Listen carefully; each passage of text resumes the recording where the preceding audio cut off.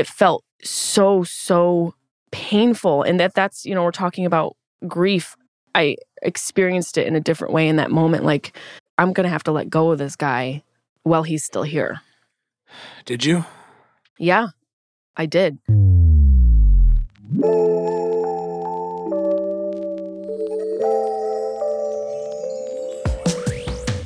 So Jessica. Yeah. I call you Jessica? Yeah. All right, cool. We got that box checked. So you lose both your parents? Yes, I am an orphan. My father passed in October 2018 and my mom died in November 2020.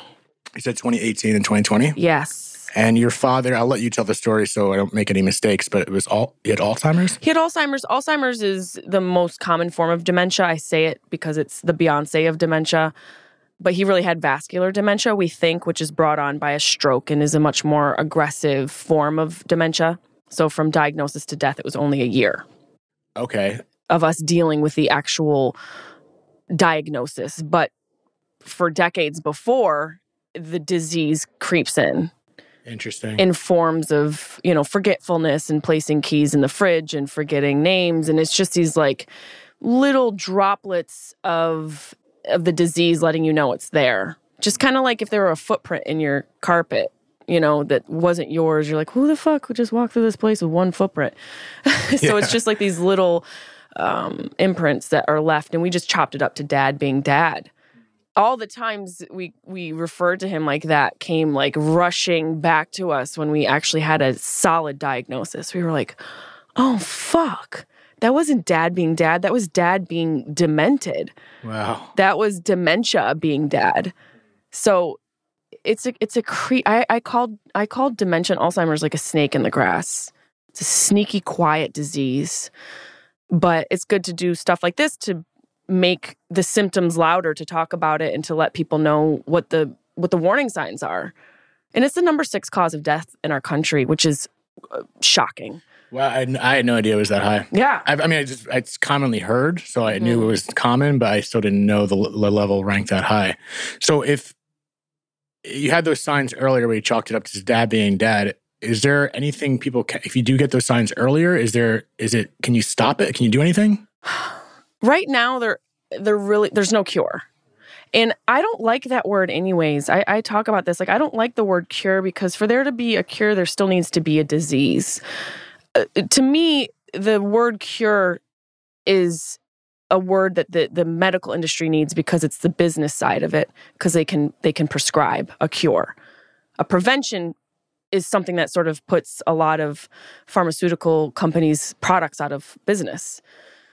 And so it's such a larger conversation of how to prevent it. There's so many ways to prevent it. There's lifestyle factors, there's environmental factors, stress factors. Diet is huge. I mean, our American diet is so processed. And you and I are probably, we're lucky, but we also grew up post-industrial revolution with packaged food. I don't know about you, but I had packaged food in the house. Everything came in a fucking cardboard box in a plastic bag.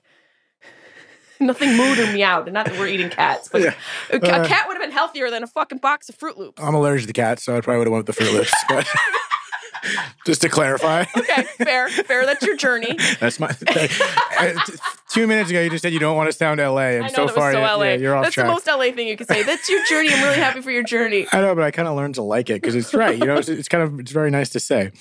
But go on.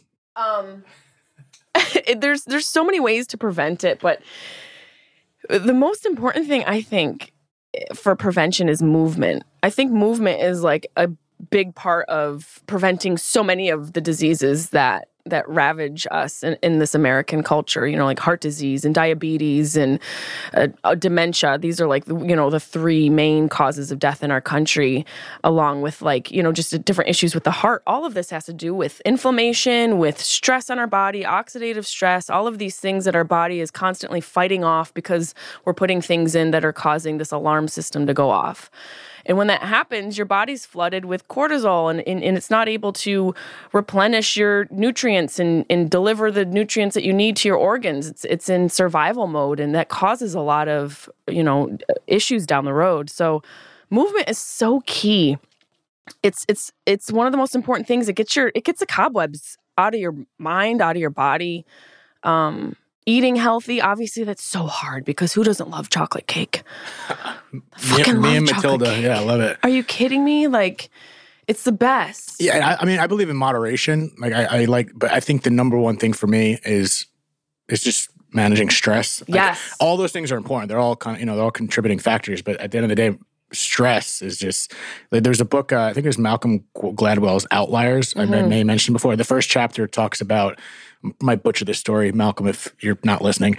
Or he might be. Maybe not with that attitude. Malcolm, thank you for listening to this episode. There we go. Malcolm, thank you for being on this podcast. Manifestation. The first chapter, I'll be quick with it, mentioned something about this Italian family that got to America, and that community stayed within the same community, and they were eating, as Italians do, like a lot of meats and whatever it was that probably wasn't the most healthy thing at the time. Not that meat isn't, I'm not going to go down that road. And they apparently lived prosperous, and their community was so strong. They used to like share each other's kids and watch each other. It was just it's a very solid community. And then I think the same people that immigrated that were a certain amount of miles away were like dying off for X, Y, and Z. But the studies that he found was they were the outlier because they had community. They lived with less stress. Even though maybe they didn't eat as healthy, the stress seemed to capitalize over other quote unquote bad habits, if that makes sense. Yeah, stress management is definitely probably one of the top ways to prevent a majority of the diseases that we get. And I'm not a doctor. You're not a doctor. We've researched, we've experienced stuff that has propelled us into this world of curiosity. And that's all the information I have came from, is a curious mind, and also not wanting to succumb to what my father and mother were sick from. But stress management is huge. That also shoots cortisol into your body, and that just affects your blood-brain barrier, your gut. Everything is so jacked up from stress. And it's as simple as, like, if you get into an argument, go for a jog. Something to jostle up that energy that is soon to be stored in your body. Yeah, that's a good way to put it. Sleep. I know we've heard this. This is not anything that's new. Sleep is so fucking important. It is the most important thing. It is the holy grail of youth. It's the holy grail of health, of being able to be cognitively sharp, and also just a mood balancer. Now I value sleep over anything. Like, if it were to go out and hang out with my friends or get to bed earlier, I'm the bitch who's going to bed earlier. I'm so boring. Being healthy is so fucking boring. Yeah, but at least it'd be boring longer than it'll be having fun. Excuse me. There is the Malcolm Gladwell of Malcolm? It all. What's his name? Malcolm. Malcolm, yeah. There's these, have you heard of the blue zones in the world? Blue zones? Blue zones are these zones in the world where people live on average over 100 years. Oh. And one of them is in Sardinia, Italy.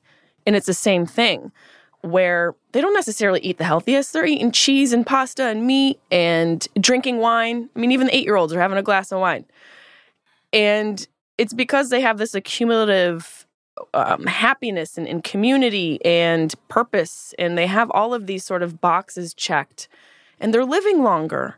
I mean, they interviewed a woman who was 105. She was quicker than I was. Insane. It's so... It's so elementary. Right. We overcomplicate everything. We really do. Everything we see, because there's so many things you can watch. Don't eat this, eat that, and it's just keep it simple. Yes, keep it simple. Easier said than done sometimes, for sure, but we can do that. You know, I joke about like being healthy is so exhausting, but it really, the simplest approach is usually the best. Like, sleep is free, sunshine is free. Apples cost a whole arm and a leg if you're going to Whole Foods. But a walk is free. Mm-hmm. Meditation is free. There are ways to sort of combat and prevent these diseases that are basically the starting lineup. It's like the NBA starting lineup of death. It's heart disease, it's dementia, it's diabetes. Yep. And, did you not start thinking of this until this all came after, you experienced your father and you started going down the rabbit hole of this and that? Yeah. Definitely open the Pandora's box of health and wellness. And you're right, it's so convoluted and it's confusing to sift through it all. on Instagram and in articles. And, you know, there's a few places you can constantly depend, like the New Yorker article I sent to you. I depend on the New Yorker for information. I think they're a pretty great editorial, but you're inundated with information. It's hard to know what's right and what's accurate. Yeah, it's a double-edged sword because you have access to the information, but then you're going to sift through a lot of bullshit, and that's a whole other thing. But let me ask you in regards to, because you said it was for like 10 years, you know, there were symptoms. And at the point where you realized maybe there was something happening, did you already have that pre-thought? Was there any like anticipatory grief there or was it a shock when he got diagnosed and then was a year later he passed? I think it was a shock. It was definitely, you know, he was just shy of 82 of his 82nd birthday, I believe. And it was a shock to us because it was, you know, looking back, it was decades of warning signs. But we didn't know what that was until he was already on his way to, you know, going into the final sleep, whatever you want to call it. But there was a moment on September, it was the weekend of like September 28th. His birthday's September 30th. And I was doing shows in Sacramento. I was at the Sacramento Punchline. And I had invited my boyfriend at the time to come to that weekend. It was the first time I was having him with me. And my mom called me and just said, something's wrong with your dad. And wrong enough for me to need to come home because I was a favorite daughter. Obviously, you've probably gathered that by now. I did. You didn't even know I had sisters, but you knew I was the favorite daughter.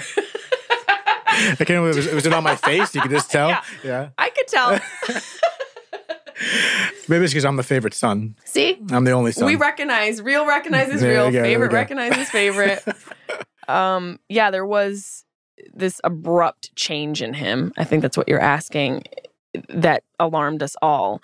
And the thing that alarmed my mom to then hit my sister up and hit me up was she went to go check on him because they were going to take him out for his birthday. And she pulled up to his house and his car trunk was popped open and his door was wide open.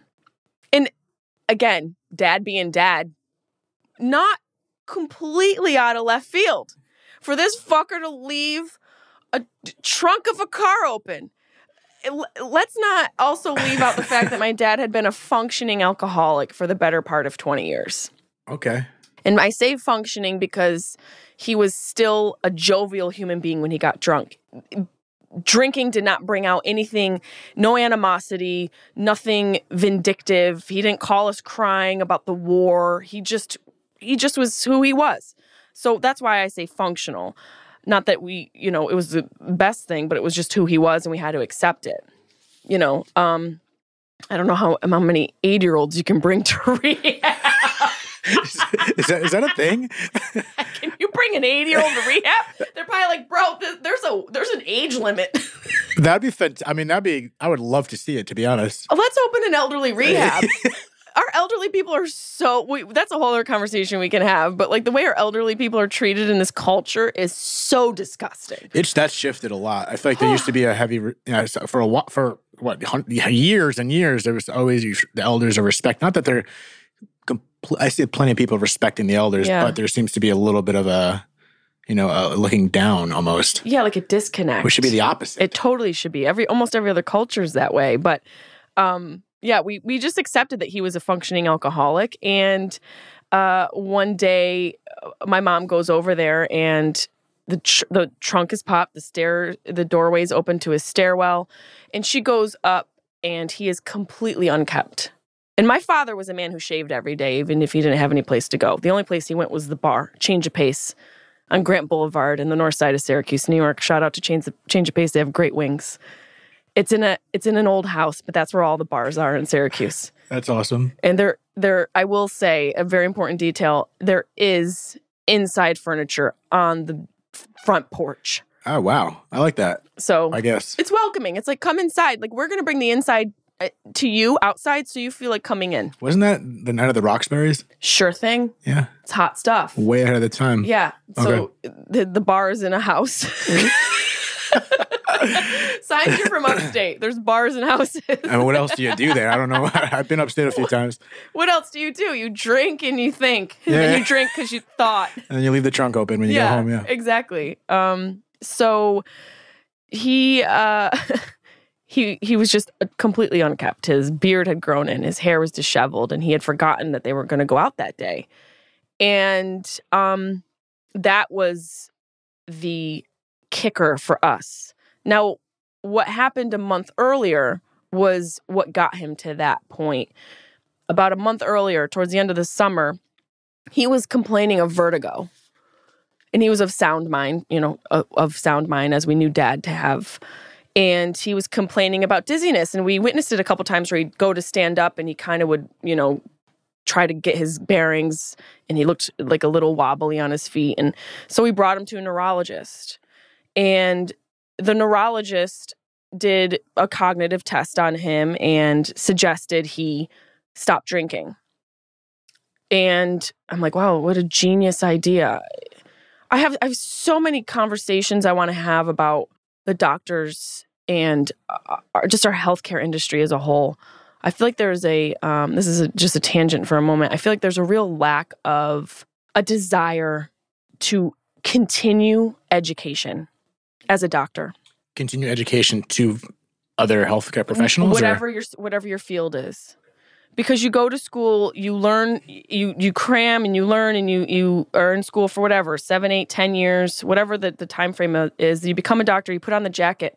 Are you furthering your education? Are you reading the articles that are coming out? Are you meeting with your colleagues and former classmates about clinical trials and new drugs that are on the market? And just these different, are you looking into homeopathic options and just broadening your mind as far as what you can bring to your patients? I feel like that's so true. It's a really good point. There's just, and I'm not saying every single doctor. There are great doctors, and I'm not completely attacking the medical industry, but we can agree that it's lacking. Yeah, I think I had a Dr. Shoshana on, and we kind of spoke about the healthcare and many different variations, and I feel like that kind of came up. And even that book right there, Bruce Lipton, I had him on my podcast.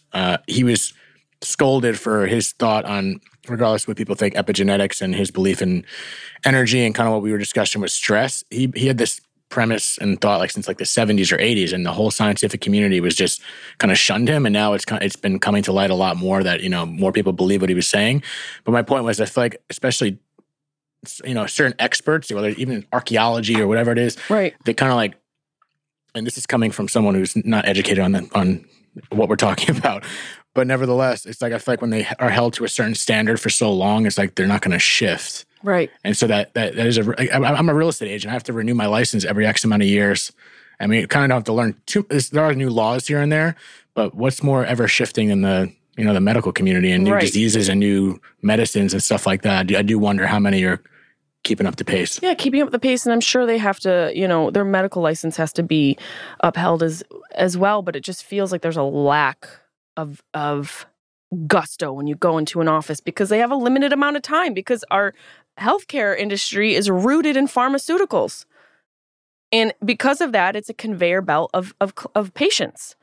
It's not about quality patient care. It's about quick patient care. They're limited too. I think they're low on staff too across the board too. So it's like everyone gets hurt there. We're going to have a surplus of girls who are Instafluencers, and we're going to have to do a draft for doctors because no one wants to dig in and do work that actually provides real utility to society.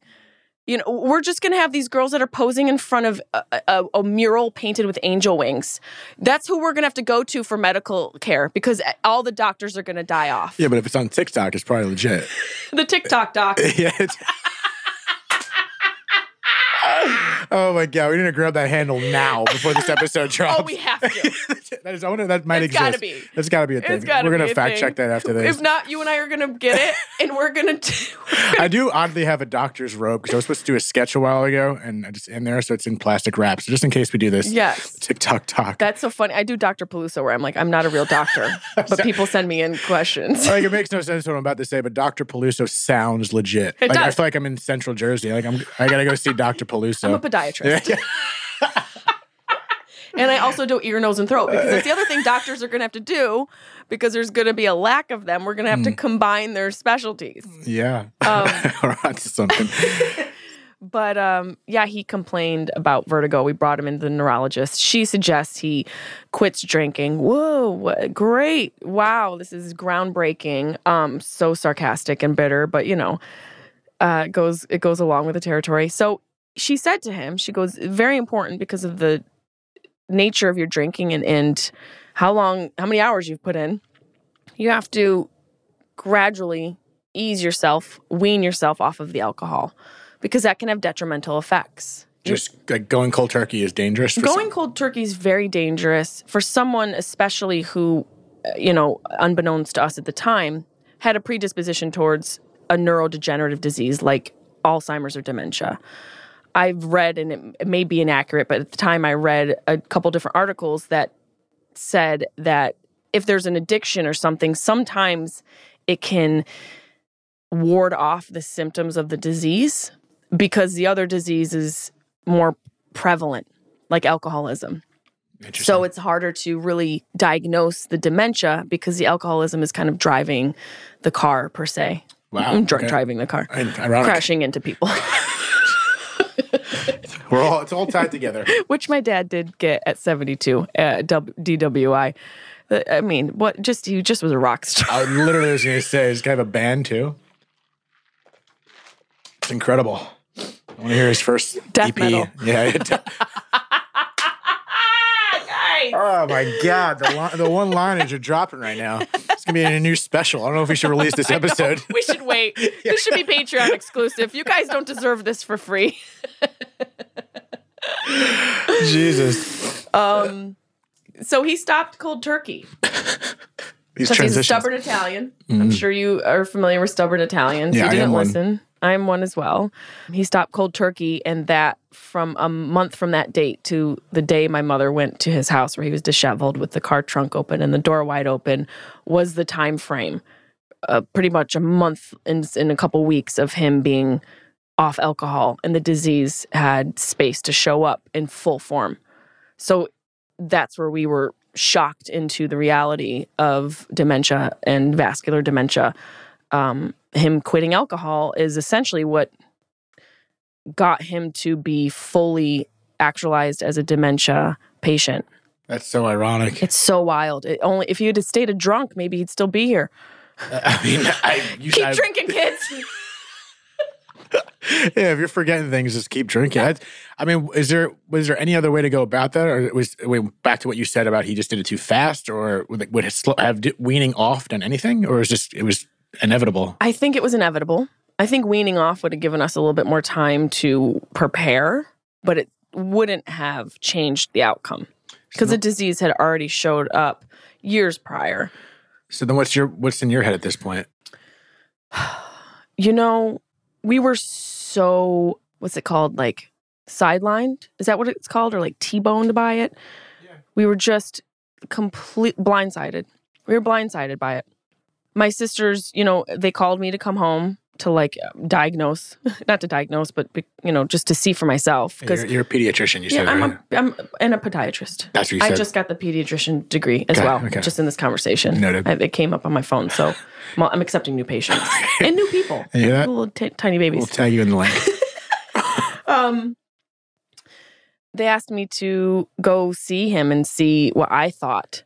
And that's kind of how I think it shows up for a lot of people, because now we're talking about it more and it's becoming more of a conversation. There's, Seth Rogen has a Hilarity for Charity with his wife, Lauren. And that's a charity where they raise funds for caregivers, which is the other thing about these sort of diseases where people become incapacitated, mentally incapacitated. It's very expensive for the family because you don't really know what's going on. And then you kind of start to need home care and a nurse 12 hours out of the day and then 24 hours out of the day. And the next thing you know, you're spending 20, 30 grand in a month for an adult babysitter. And so Hilarity for Charity is an amazing foundation organization that provides funds for families to sort of help recoup some of those finances. I'm doing I don't know when this comes out, but I'm on a panel with them February 17th with a couple other people, just bringing awareness about the importance of humor and dealing with dementia and Alzheimer's. I'm excited. I'm totally honored to be a part of it. But I guess when I went there to see him, I brought my boyfriend at the time, and I have a joke about this. I was also simultaneously trying to deal with what was going on with him. And I deal with most things like a lot of comedians do on stage and writing. And because the disease was so aggressive and fast, I didn't have enough time to develop the material as he was getting sicker and sicker. But my boyfriend at the time and I went over, and I was like, well, I want you to meet my dad, so let's just see what's going on. And we go to the house and we knock on the door, and my dad answers the door with his dong out. Just a V-neck t-shirt, just like 100% cotton veins, tagless V-neck t-shirt, because that's what Joe bought, 10 to the pack. I feel like the V-neck was on purpose. It's just... Oh, yeah, he's got to let you know there's something going on. Yeah. Okay? There's some energy under that. Damn, no, you know? He gives you a little peek of the clavicle. just kind of like warming you up? Like... Yeah, just giving you a focal point, okay? You don't look here. You look here. You don't look at my face. You look at this, whatever this is. This hole in your neck, this neck hole. Neck hole? Yeah, you know this like little... Yeah. Where they poke a straw in if you're choking? Oh, yeah. Whatever that is. He wants you to look at that. It's like a real-life Zoom call. Like, it's just, you know... Using the Zoom outfit. Oh, God, I'm going to use that. That's fine, take it. That is so funny. Like, this guy's ready to take a Zoom conference call. And the doorbell rings. We're interrupting him. Holy shit, that's funny. Yeah, and his dong's out, and my boyfriend at the time was like, "What is going on?" I'm like, I think, oh man, this is a lot. I think this is like, I called it a Sicilian standoff. I was like, I think this is a Sicilian standoff, and he needs to know if his daughter's going to be safe. So you have to fight to the death. I think you also need to take your pants off. I'm not 100% sure. I'm not a male, but this is obviously a literal cockfight. So I'm going to go out in the front lawn and cry in the grass. And then you deal with whatever the fuck this is. Because this wasn't in the adulting book. No one told me that this was a possibility. I mean, I know you're laughing at it now, but at the time... It was... I remember being so confused. And I have a relatively quick brain. I process quickly. I verbalize somewhat a little bit slower because I really think about things. So at the time, my brain was just going through the Rolodex looking for a reason and looking for a cause and looking for a possible explanation. And I thought, well, maybe it's hot in the house. I mean, okay, you're reaching a little bit. It's September, you know, the late summer month, early fall can be a little stagnant in the house. Mm-hmm. Thought maybe he just was looking to get a breeze. Fair. But then I walk in, and the state of the house is what really made me go, oh my God, this isn't my dad. Like, his house was in such a disarray. And he's somebody who's so clean and so immaculate. Like I said, he shaved every day. You know, he was raised by an Italian man who was also very respectful. My grandfather, Mike, used to wear a 3-piece suit every day. We always joked as a family that Grandpa Mike would be out trimming the hedges in a 3-piece suit. That's so Italian. So Italian. Like a tailored gray 3-piece suit with brown shoes. This guy's out there weed whacking. And so my father was raised to be that way. And he was, you know, not a military man. He was in the war. He wasn't boots to the ground, but he was, an occupation in Germany. But he still had, you know, a routine for himself and kept his house very clean. And it was a fucking mess. It looked like someone had left an animal alone for weeks. And it just was like, I felt so helpless. I felt so in over my head.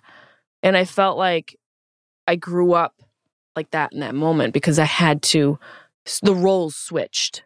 The parent-child role switched completely. It was like Freaky Friday. That's exactly what it felt like. And I'm like, oh my God, I am a 80-year-old Italian man. I have to step in and be an adult. And I had to give him a shower that day because he was so, not to be gross, he was compacted down there and was, you know, he he wasn't eating right. It's the other thing. He wasn't eating right, so he was dehydrated. He wasn't brushing his teeth or brushing his hair, so everything just needed to move and everything needed to get cleaned, and I kind of went into a fucking panic. I think there was some football game on. I kind of remember that, and my boyfriend at the time could see that I needed to do stuff in the house because he had also defecated around the house and had peed in flower pots, which is you can do when you come home drunk from the bar sometimes. Once or twice. Once or twice. But if you're using it as your urinal... Yeah, it's not a litter box. It's not... The house was a litter box. And so he kind of could sense I needed to tend, and so he tried to occupy him a little bit, and I went into this frenzy. I went into work mode. I started to clean up as good as I could, and I also was panicking. I was crying. I was like... I felt like I was losing my dad and gaining a stranger, and had to take on this role that I didn't fucking understand. And it all felt so abrupt and so emotionally jarring. And then I went into, like mother mode, and I could smell him, and I was like, oh, I gotta wash him. Like I can't, we wanted to bring him out, and we had plans to go out. I think the whole family, we were going to take him somewhere, and I had to get in the shower with him. And when you're an adult, and that's your parent, it's like consensual at best. Yeah. You're just, if you tell your friends you took a shower with your dad, they're like, we're coming over, we're doing an intervention. We've called professionals. That's so hard. That's so, if that's not love, I don't know what is, Yeah, and that's the other thing. It's such a good point. Like this whole process with him really taught me about a different type of love and what unconditional love really is. And that was like the silver lining for me in all of it. Not that I'm summarizing it and wrapping it all up. I'm just saying, like, looking back at the entire scenario and experience, even though it was so brutal and so heartbreaking, it really taught me and showed me what it felt like to unconditionally love someone, to love something without any expectations in return, without wanting in return. To love without wanting, that's the ultimate. It's the ultimate. And I didn't know that came in the form of pulling poop out of my dad's butt. Hey, now we know. I went in there. Yeah, I mean, seriously, it's sad as that is. That's beautiful. You know what I mean? It's truly beautiful. Obviously, it's very descriptive and this and that, but it's beautiful that you did that. You know what I mean? That's something. It's admirable too. I don't know how many people.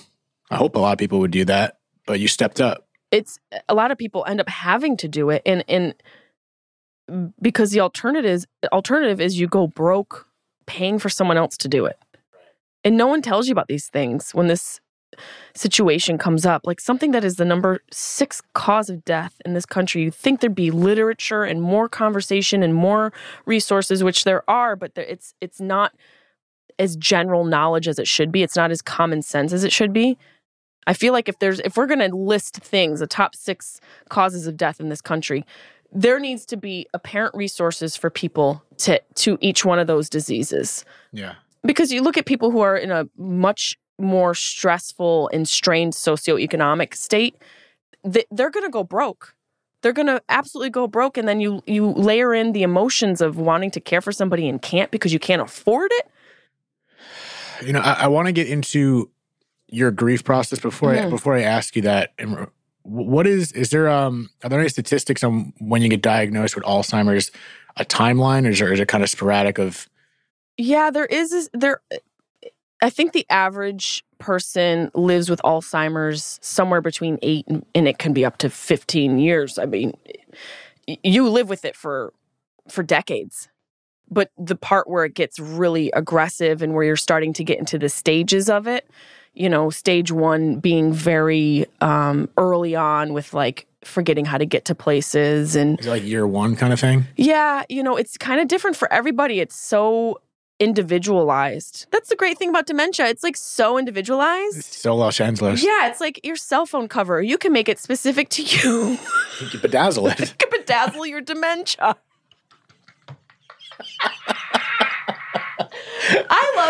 Friends. I want a Friends case. Well, great, because you're going to fucking forget all of them too soon. There are stages. They're all very different. It's almost linear. You know, like we're talking about grief, like the process of grief is not linear. Yeah. You experience all the stages, and I don't even really adhere to that as a consistent model. I think it's just a suggestion of what happens to people. I think grief is much more profound than the Kubler-Ross model that we have. But it's not linear. The stages of Alzheimer's tends to be a little bit more linear in dementia, depending on what type they're diagnosed with. But when you get down to the nitty-gritty, it's for us, because ours was more aggressive, it just was so fast. It felt like getting into the ring. I would imagine getting into the ring with a professional heavyweight boxer and never having boxed before, and having to learn moves as you're getting punched, having to like fight back, and you just keep getting these like right hooks and uppercuts, and you're like, oh, I got to do uppercuts? Okay, and by the time you do an uppercut, there's another like move where they kick you in the abdomen. So that's what it kind of felt like in those stages. But they're, on average, people can live anywhere from 8 to 15 years or longer or less, depending. Yeah, it's an interesting dynamic because the caregivers in the situation you and your family are in are, I hate to say the word burden, but it's a burden. It's exactly what it is. And then when you transition to the point where you lost your dad, it's like when someone dies, it's the living that are more or less burdened with handling what happened. So Yes. What is that transition like from having all those years of taking care of him, or however long it was, and then you lost him? Like, what is that process? Do you remember anything from the first year or the first moment that it happened, where your head was in regards to all this? I think the interesting thing about dementia, Alzheimer's, and all of that under that umbrella is you have to grieve them while they're alive. You lose pieces of them every day that never return. You get moments of lucidity with them that become fewer and fewer. And by the end, the person sitting in front of you is not the person you know. So you essentially start the grieving process with a living human being. And that is the weirdest, most... it feels like a violation, and it feels like you are completely like I don't know what the word is. It's almost like it feels like you are like you're doing something wrong. There's so much guilt with it because you're looking at this person who's looking back at you, and you feel so bad that you have to let go of who they were the day before because that person's not going to come back. And then it does this really brutal tug and pull of when these moments of lucidity happen where they come back and they're like, there's this one moment that was so fucking heartbreaking where I picked him up from his memory care facility, which is a whole other fucking conversation, back to us not taking care of our elderly in this country, which I think there's a path for me. Like you were talking about wanting to expand this podcast. I feel like there's a life path for me in that area. I don't know what yet, but I want to help somehow. Memory care facilities, the cost and the quality of care do not add up. And that's another conversation. But I picked him up, and there's a really powerful tool in music with people who have dementia or Alzheimer's. Music, I learned in my research, activates all parts of your brain. It's one of the only things that does that, especially if the person was a musician or played music. It really brings them back. And another thing is that we retain music from the age of like 15 to 25. Most human beings hang on to that music, and we remember the lyrics, and we can be brought back to the moment and what we were doing in that time. So when you deal with this, if you should, find out what that music is, find out what that era was. And for my dad, it was like Frank Sinatra and like the Rat Pack and that whole style. Like I think the math adds up because he would connect with that. And so I picked him up from the memory care facility. We had like less than a mile drive to go down to meet our family for lunch. And we had accepted our fate at this point. And we had put him in a place because we were in over our head and we didn't have the ability to care for him. And so I put on Frank Sinatra, and I think it was Fly Me to the Moon. And we're driving down the road and we're singing, and he knows the lyrics. Doesn't know where he is, but he knows the lyrics. Barely knows who I am, but he knows the lyrics. And I'm just accepting it and singing along with him, being in the moment with him. And we pull up and we park. And he's sitting in the passenger seat and he starts to get upset. And I'm like, Dad, what's going on? And he goes, I miss you so much. He was like, I miss you so much. And I was like, oh, I miss you so much too. And he started to come back to me. And my brother-in-law, unbeknownst to him, walked up to the car and rattled on the passenger window. And he was gone. And he started to say something to me. He started to communicate something to me. Like he was there. It was him. It was my dad. And my brother-in-law just wanting to bring everything light, not knowing what my father and I were talking about, probably assuming my dad was mumbling nonsensicals and non sequiturs like most of the time at that point, had just rattled him out of a moment of lucidity. And I could have fucking killed him because you can't control when those come. So that was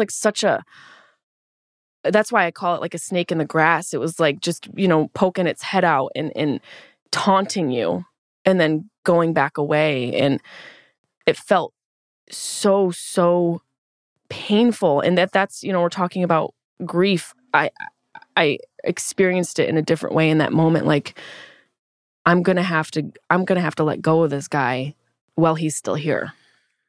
Did you? Yeah, I did.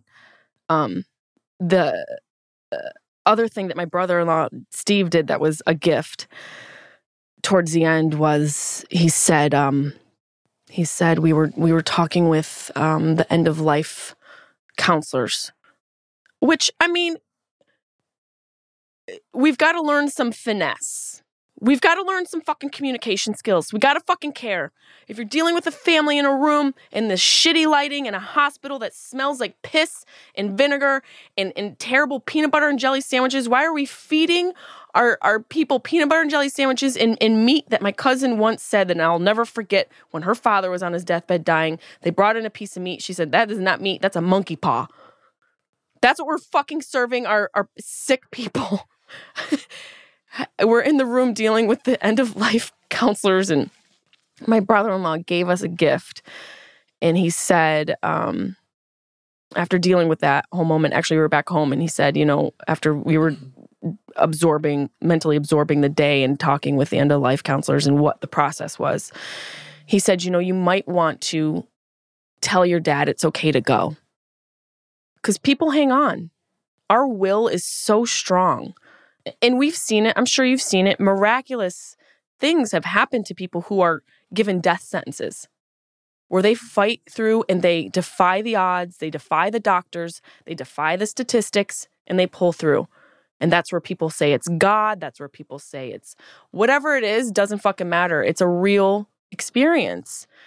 And I think on the other side of the coin, people hang on for their family, where they know they need to go, but they hang on because there's unsaid things that need to be said, and there's people that they need to see, and whatever it is. So when we were home, my brother-in-law was like, you guys might want to verbalize that to him. Let him know that he can go, because we know how this is going to end. And a day later or so, we went to the hospital where it was, I think they call it, is it hospice? No, he wasn't at hospice. He had been brought in because he'd gotten more progressed. The memory care facility was in over their heads. They couldn't take care of him because he had started throwing fecal matter at his roommate. And I was like, well, what did the roommate say? It's two sides to a coin. Two sides to a coin. Unfortunately, only one side to poo. And that's unfortunate, and we are sorry. But what did the guy say? And it turns out that the dude took my dad's hat. That's a big deal for me.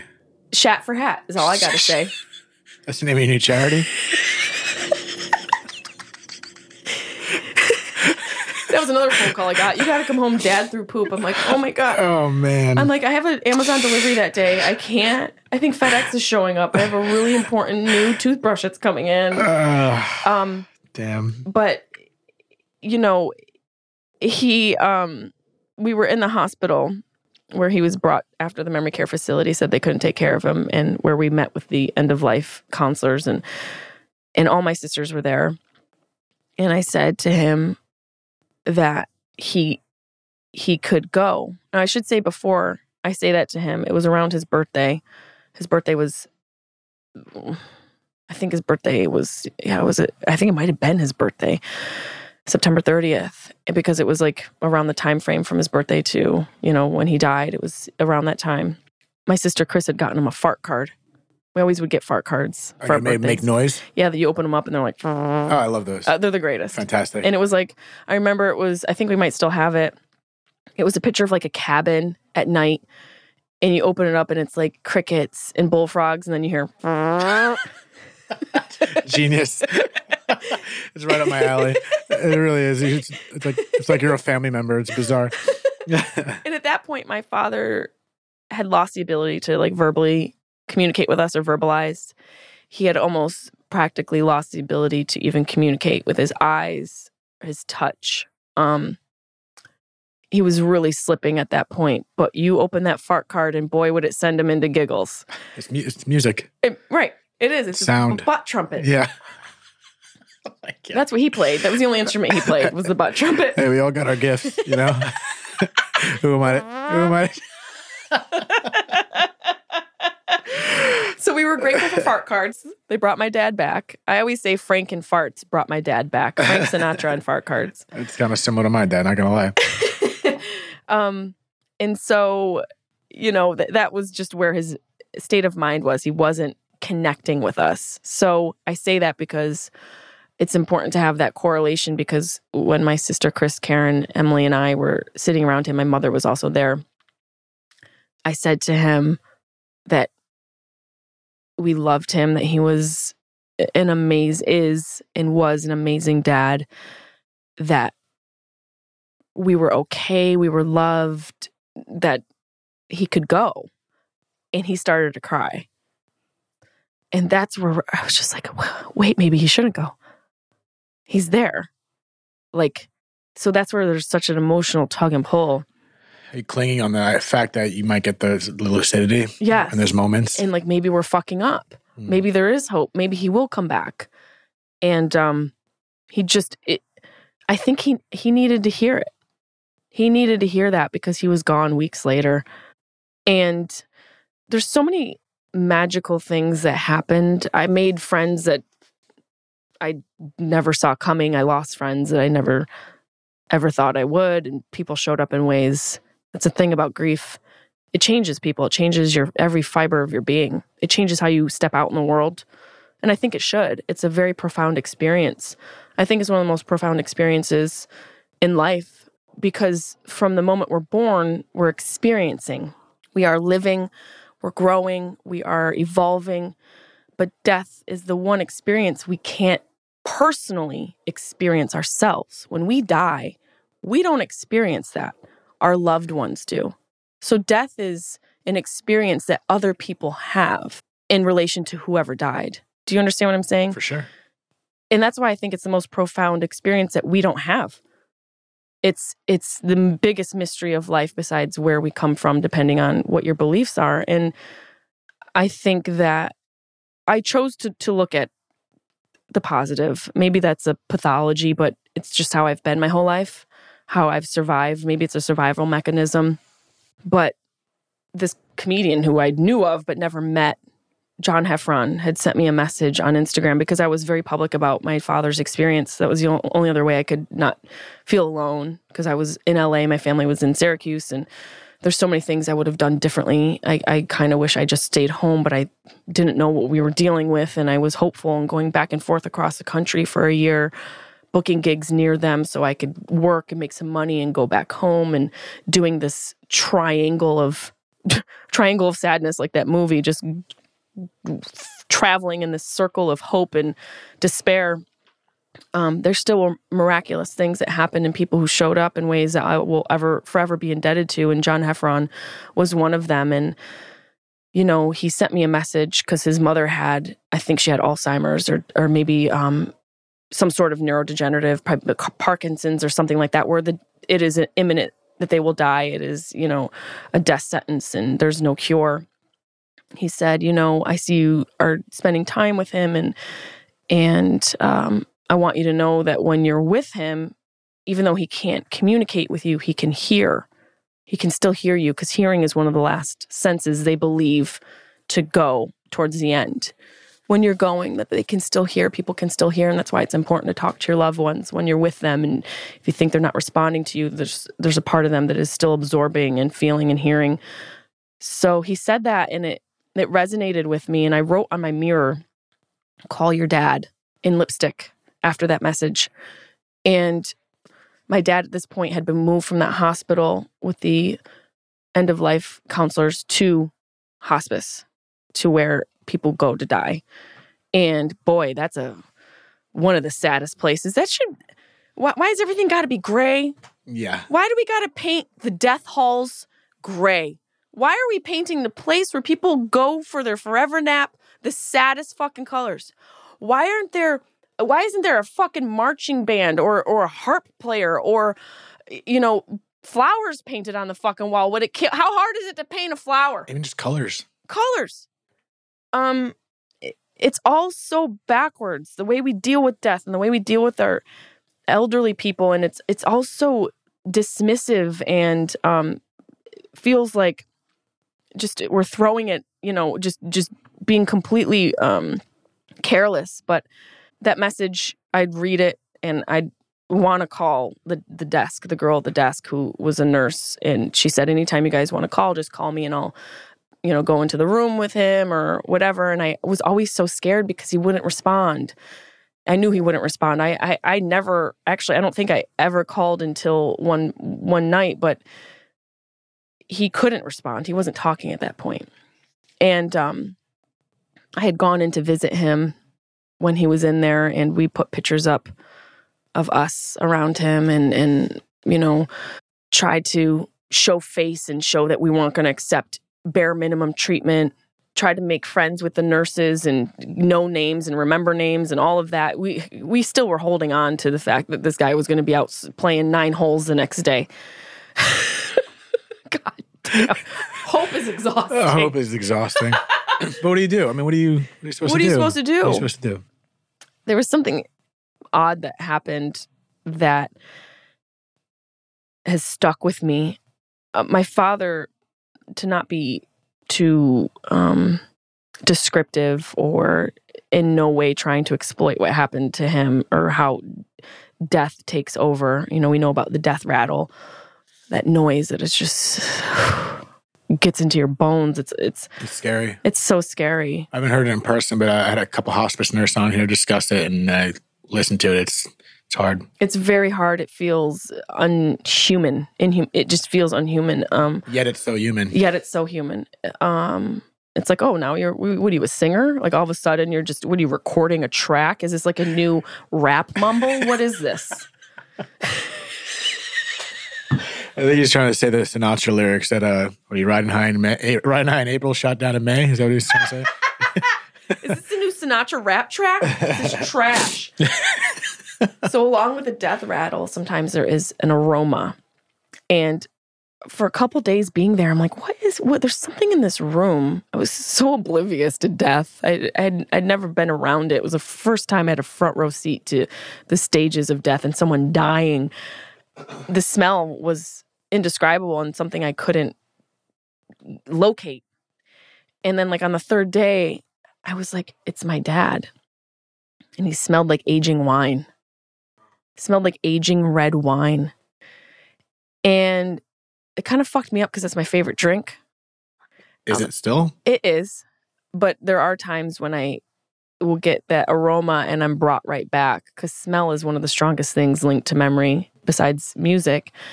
And then this other really amazing thing happened. This company, Charlotte's Web, the Stanley Brothers CBD company. Are you familiar with it? Oh, no. I was thinking you're going the other way with Charlotte's Web. Yeah, I was like, okay, so let's see where this goes. Well, these brothers were growers, marijuana growers, that had a weak strain, which was a CBD strain, I believe. I'm probably chopping up the story a little bit. But they found that it was effective and efficacious for people who had epileptic seizures and seizures. And it's named after this girl who they helped, this young girl who I think had grand mal seizures, like 1 to 200 a day. This young girl, little girl, this woman's daughter. I think she might have been, I don't know, maybe double digits, 10, if that. They found that the CBD strain, which is non-psychoactive, we know CBD and THC and all the different types in between, when applied and given to her, I think pretty much really eradicated a majority of those seizures. So they created Charlotte's Web, and it's a great brand. Incredible company. And they reached out to me, and they sent me product. And they said, this is for you and your family to enjoy, and hopefully it brings you some peace. And that's why I say, like, people reach out and you never know who's going to show up and how they're going to show up. And so I snuck the CBD into the hospital because it wasn't legal at the time. And my father also, the stages of death, they start to get tight. Everything starts to get very rigid and they're stiff. And he just had a constant grimace on his face. It's like, well, just fucking go, bro. What are you hanging on for? You're trying to be like the Muhammad Ali of death? How many rounds are we going? Golly, you're just... I'm assuming this is before you had a thought of saying anything to him? This was after we had said, you can go. And I guess I should have told him a little quicker. Because this guy's taking his damn time. He's strolling out the door. Aww. You know that friend who's just there hanging out? Like, well, I'll see you later. And then they start another conversation. Yeah. Like, we gotta cut this short. Because there's so many things I need to do today. I have to cry. Yeah. And then after that needs food, and then I need to cry more. All of a sudden, we're the insensitive ones saying, go already. Yeah. So this was my dad's idea of going. But he had gotten really tense and rigid, and he had this permanent grimace on his face. And I snuck the vial of CBD, and with the grace of my sister and my mother, I said, can I give him some? At that point we could have given him heroin and it would have been fine, which I think should be available end of life. They should have a whole smorgasbord of options there. That's what smorgasbord? Yeah. Yes. Strap it up, stick it between my toe. Seriously, I'm in. I'm going for the full, I want the Ozzy, what did Ozzy Osbourne have for breakfast? Bats, I don't know. Yeah. Bats loaded up with heroin. Yeah, heroin bats. That's how I want to go out. I'm in. I'll sign off on that now. For real. So I'm like, is CBD okay? So I give him some drops of CBD, and my sister and I are just standing over him. And I literally, physically saw the effects of CBD happen in real time. I saw him decompress. My sister and I both were looking at him. It was almost like a Macy's Day Parade balloon deflating. Wow. And we could literally see him relax. His grimace went away. His hands relaxed. His breathing was regulated. And I'm pretty sure I started to cry. And my sister and I were just like, oh my God. That's incredible. He's back. We're like, oh, he's back. Guys, we were on the hall. We're going to get out. We're going to go to Green Lakes and do a tight 9. We're gonna wrap this, wrapping it up. Joey P's back. Joey P. So I love it. There's all these wild things it's a roller coaster ride of yeah. just ebbs and flows of what's coming next. How do you feel? What to do? Right. And then back to the John Heffron of it all. I had flown back home after that to LA and saw Call Your Dad and lipstick on my mirror. For a couple days, I just thought about it and couldn't, because I just thought about his smell and how rigid he was in the room, and I felt so scared, and I knew he wasn't going to be able to talk to me. And there was this one Sunday where I had a panic attack on the phone with my sister. We were FaceTiming, and I was walking from my apartment to Ralph's, and my panic attack started on the walk. And I told her, I said, Dad's going to die. You got to go and see him. He's going to die. Like I can feel it. I can feel him leaving Earth. Like it's happening. And I was in a panic attack for probably half an hour. And I had only started experiencing panic attacks around this time with my father. When I finally came to, I went to bed that night and was exhausted. And I just made sure I told my sister, I'm like, you need to go see him and say goodbye. And I said, I don't know why I know this. I just know it. I can feel it. It's happening. And so I think the next Monday, I went to sleep that Sunday, and I woke up. I went to bed really late. And right before I went to bed, I called the hospital. It was the first time I ever called, because that fucking note kept hitting me in the face every time I went to the bathroom. And I called, and the night nurse, or I think her name was Carol. What was her name? I think her name was Carol or Karen. And I said, Karen, this is Joe's daughter. Can you just go whisper in his ear that I love him and I'm thinking about him and I love him so much and I miss him?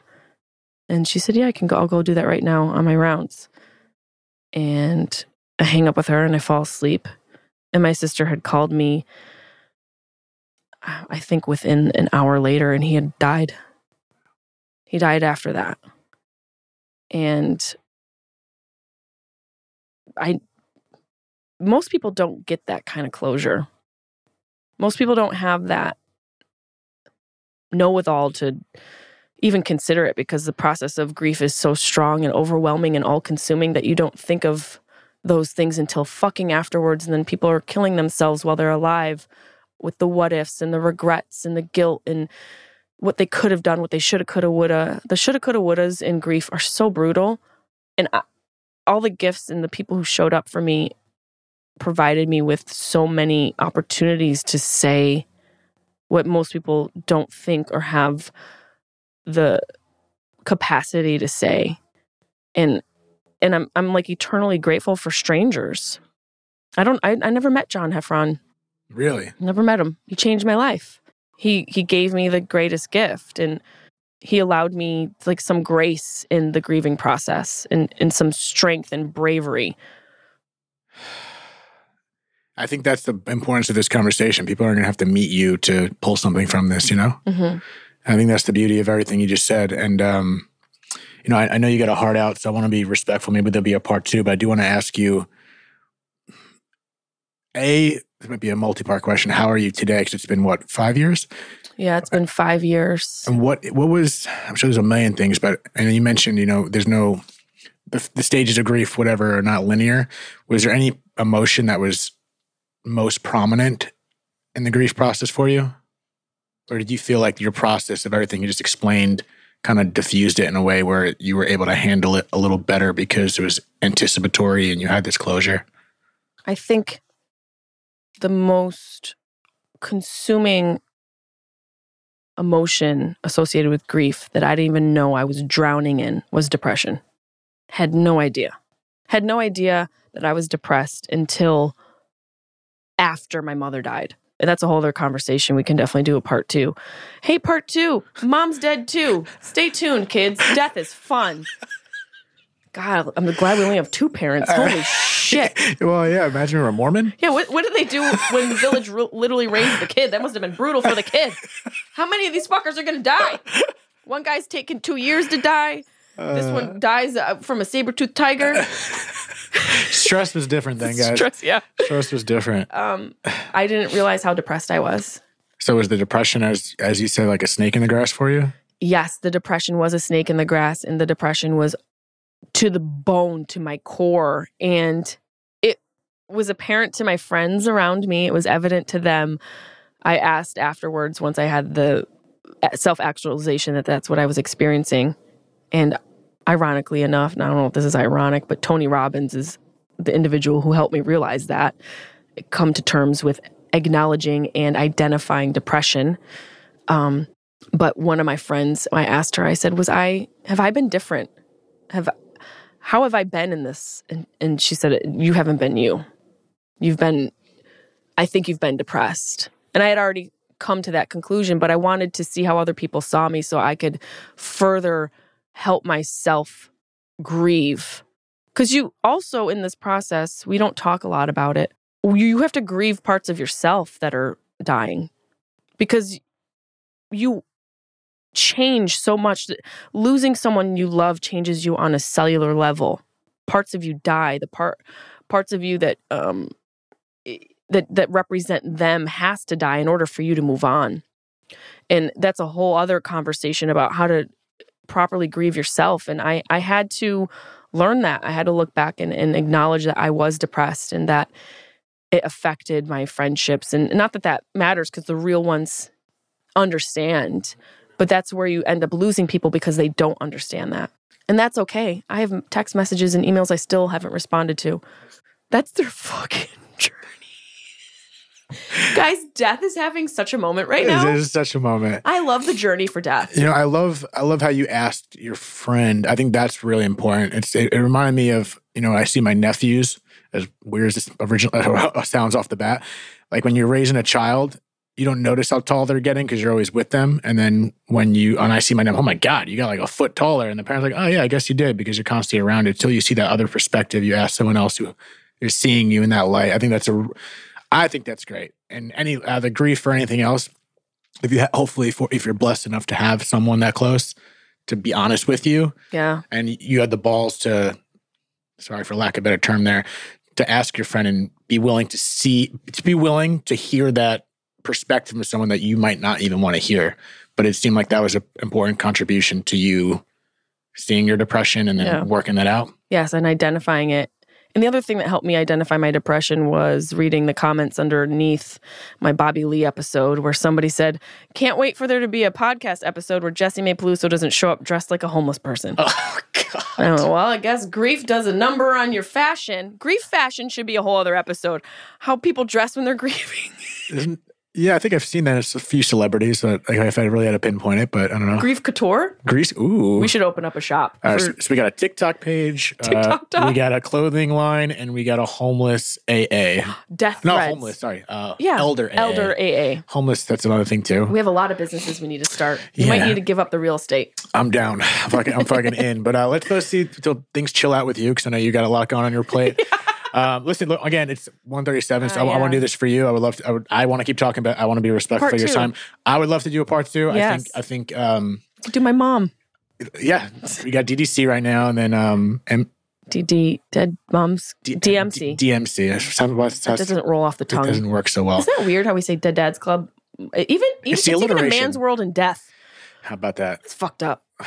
I'm not going to say a riddle right now. We'll talk about that later. Terrible transition. Jessica, you're incredible. I think you're the way you perceive things and get introspective and look at things. I think that makes sense as to why you're such a good comic and everything you're doing is successful because it's all kind of it's correlated. So I appreciate you being on here. And before we plug you out here, I plan on trying to expedite this and maybe get it out this Friday. So if there's anything you want to plug, if at all, I'll add all your links or anything at the bottom, but feel free to say, as my friend plugged me to say any last words. Well, if you want to hear more on my experience with grief, I have a grief survival guide built into my podcast that is called Sharp Tongue. And each episode is numbered grief survival guide. So you can just scroll through and find those. I think we have like 20 episodes now. And come see me live, jessiemay.com for tickets and Jessie-Mae Peluso everywhere on socials. And I guess the last thing I want to say is that while death is a very scary experience, it's also a very liberating one. And I think we don't talk about the relief of grief and death enough. I think we sit in the sorrow, and while that is an important emotion to experience, I think it's also important to not feel guilty, feeling somewhat relieved, because there is that horrible feeling of knowing your parents are going to die one day. And for some reason, we're not allowed to feel relieved when they finally do. So even though my dad took a sweet ass time towards the end, this guy's really just running up the bill.